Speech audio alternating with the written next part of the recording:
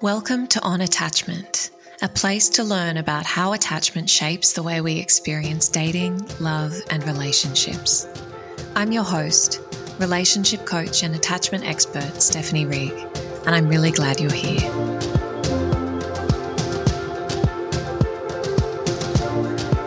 Hi everybody, welcome back to another episode of On Attachment. Today's episode is all about 5 ways to support an anxiously attached partner. So this is a follow-up to last week's episode, which was 5 ways to support an avoidant partner. I received a lot of really beautiful feedback about last week's episode. And so I'm really looking forward to sharing with you today from the anxious perspective, some really, straightforward and actionable ways that you can contribute to your partner's experience of safety if your partner is someone who tends more towards anxious attachment.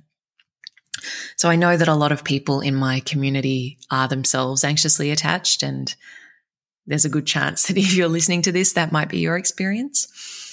And so if that is you, I really encourage you to listen nonetheless, as it will likely give you some insight into, things that you can ask for in your relationship that might really help with alleviating some of your more anxious thoughts and behaviors. But it also might be a really nice opportunity to send this to your partner, to share it with them, and really invite them into your experience a little better. I think often when it's coming from a third party, it's often easier for us to hear. So it might be a nice way to, share and offer insight to your partner and, maybe from there be a springboard into conversation, greater, understanding and connection. So without further ado, let's dive into 5 ways to support an anxiously attached partner. The first one that I want to speak to here is to prioritize openness and transparency wherever possible. So for the anxious person, uncertainty is a really, really big trigger. So as soon as there's any vagueness, any uncertainty, any doubt, the anxious person will typically fill in the blanks with a really catastrophic interpretation or the worst case scenario. It's like wherever there's a gap, fear fills that gap and can get pretty out of control pretty quickly. And while, as the partner to an anxious person, that's not your responsibility to ensure that they don't become anxious or that their anxiety is not exacerbated, you can really contribute to their experience of safety by just offering up, more information, more disclosure than you otherwise might, obviously while still respecting your privacy. But, just giving details on things like, if you're going to catch up with friends, like offering up information on who's going to be there. It's not that you're doing anything wrong and that you're needing to explain yourself. And particularly if you're an avoidant person, it might feel that way and you might tell yourself that story. But just giving quite a lot of information and what you might deem to be over disclosing will really give a lot of comfort and safety to the anxious person, because they're not going to start creating stories around, what might be happening, where there's any doubt or vagueness there.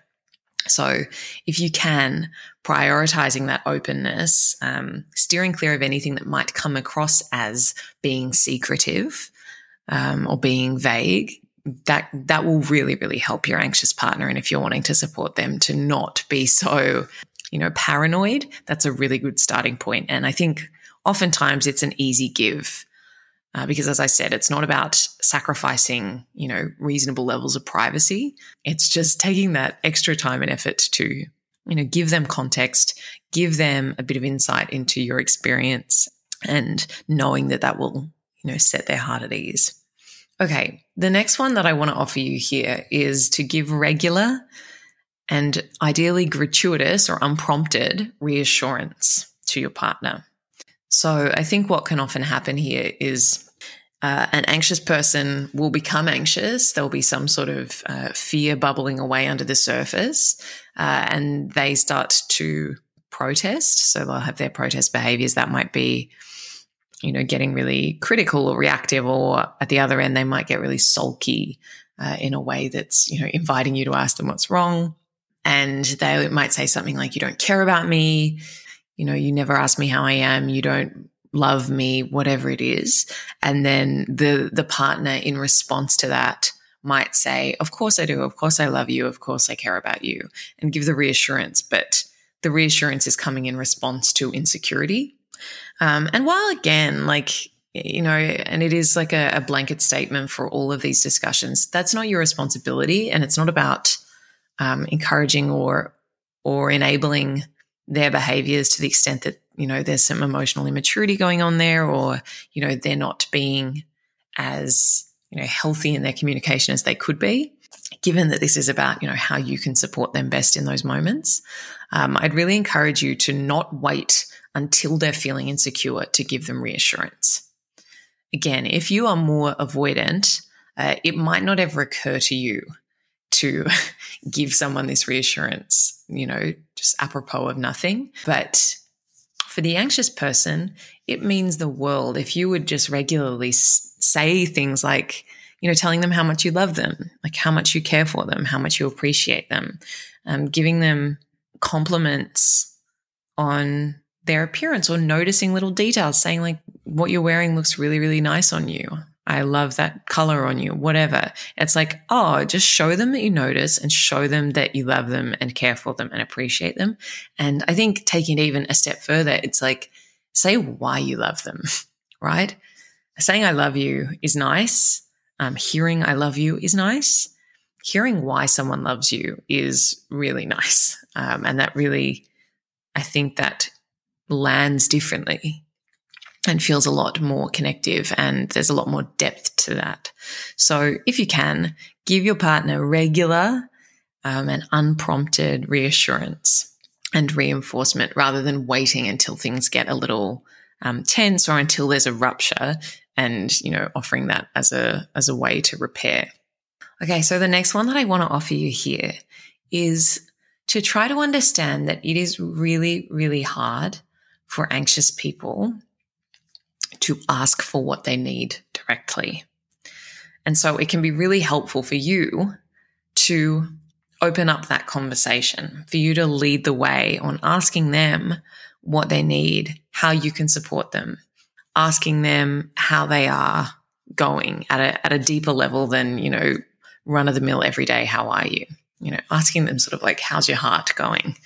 And I think if you're trying to understand your anxiously attached partner, you've got to understand that they lean so heavily towards behaviors like chronic people-pleasing, self-sacrifice, savior complexes. These things are really common among anxiously attached people. And, no matter how that plays out, it almost always leads back to this place of putting themselves last and really struggling a lot to ask for what they need. So if you are listening to this and you are either secure or more avoidant leaning, if you need something, you just take it. Or you might ask, or you might just say, hey, I need some space, so I'm going to, take the next few days to myself. And that doesn't feel, scary for a lot of people to just ask that. It's like, yeah, well, that's what I need, so that's what I'm going to do.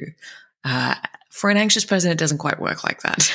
They are so afraid of putting themselves first, because they've got this learned pattern that the way to be loved by someone is to do things for them, to tend to them, to care for them, to give, right? This overgiving thing. And, they've learned that that's how they make themselves useful in a relationship, is by overgiving to extreme levels. And so it can be really hard for them to flip that on its head and actually, prioritize themselves, take up space, use their voice, be proactive in asking for what they need. It can feel really scary. So again, as much as that's not your responsibility to solve that one for them, it can soften the blow a little and, create more safety for them, for you to proactively show that you care about their needs by saying, what do you need? Is there anything that you need? How are you feeling about the relationship? all of those things that open up the dialogue, particularly if you are more comfortable with that kind of communication than they might be, showing them that you care and that you're interested in their needs, and giving them the space to express that can be really supportive.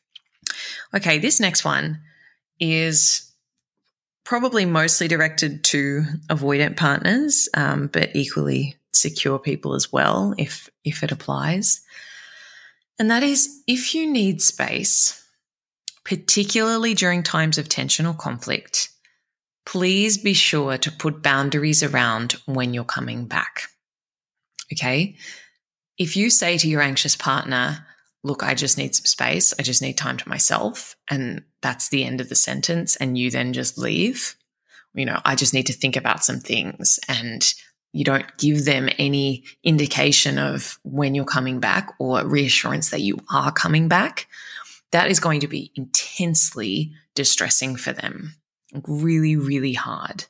I think it's so important to understand that a fear of abandonment is at the heart of anxiously attached people's programming around relationships, right? Like they have this deep fear that they're going to be left, and they don't know how to navigate that fear, and they don't know what to do other than to hold on, right? To cling, to grip, to try and control their way to connection. And so if you are feeling the need for space or time to yourself, whether that's in conflict or otherwise, but particularly during conflict, it is so essential that you say, I need some time for myself. I will call you in a couple of hours, or I'm going to go for a walk. I need to cool off. I'll be back in half an hour. If it's longer than that and you actually do feel like you need a longer break in the relationship, again, say, let's touch base next week to talk about things. I just need a little bit of time to myself. I don't want you to worry. Something like that like wraps it up in a bit of reassurance and doesn't feel like this, gaping hole, where they're just going to be really spinning into, again, that like uncertainty and fear and catastrophe. If you can put boundaries around your need for space, that really allows you, it's a compromise, right? You get your space, but they get their reassurance that there is going to be a reunion after that space. So I think that, arguably this is the most important point in this episode, is to put boundaries around your need for space. Okay, the last one here, and this is sort of a counterpoint to last week's episode on avoidant partners and love languages, is, if you're in relationship with an anxious person, really encourage you to speak and learn their love language rather than yours. So last week we spoke about how avoidant people tend towards, non-verbal love languages, things like quality time or gift giving or acts of service. Anxious people, almost always, in my experience, I'm yet to meet an anxiously attached person who doesn't fall into this category. Their sort of main love languages, their preferences in terms of how they give and receive love, are words of affirmation and physical touch.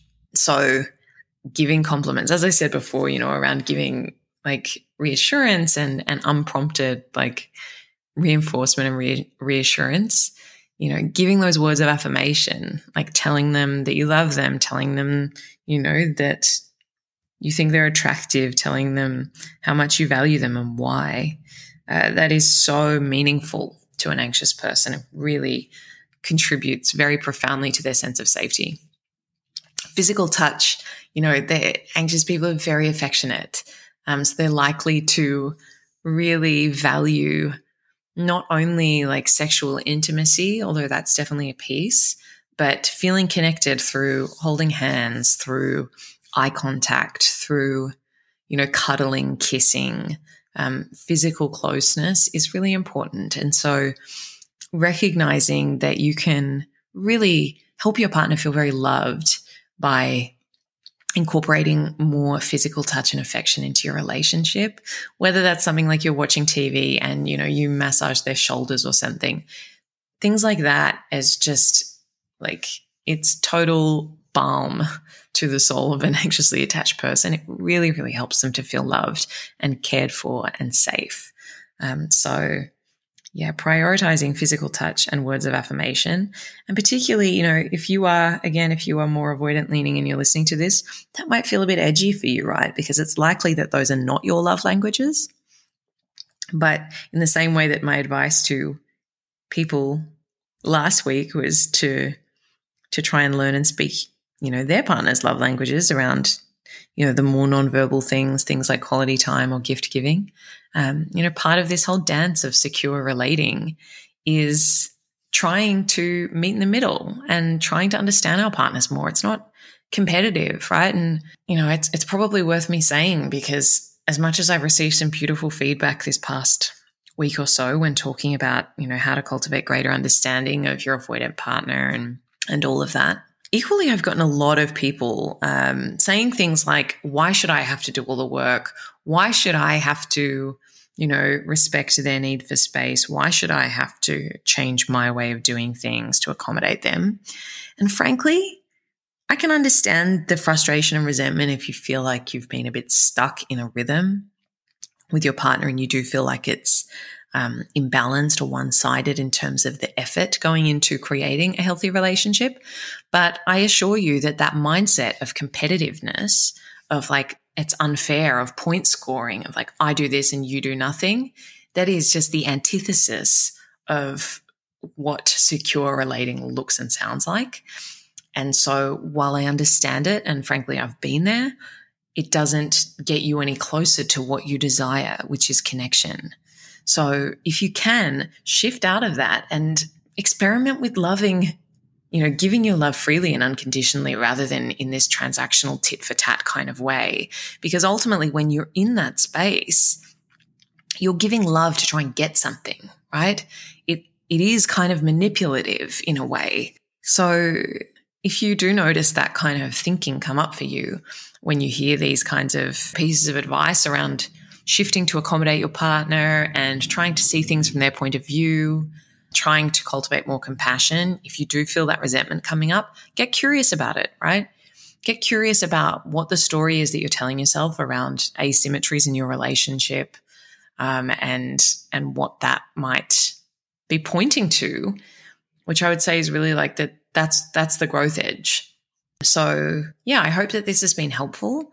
Again, if you're an anxious person, you're listening to this, I hope that, it's given you food for thought on some things to communicate to your partner around ways that they could support you. And if you're not an anxious person, if you're more secure, avoidant, or whatever else, I hope that this has given you a bit of insight into what that experience can be like and given you some tools for how you can be supportive, how you can really, be a better partner and love your partner better, because I think that's what we should all be shooting for.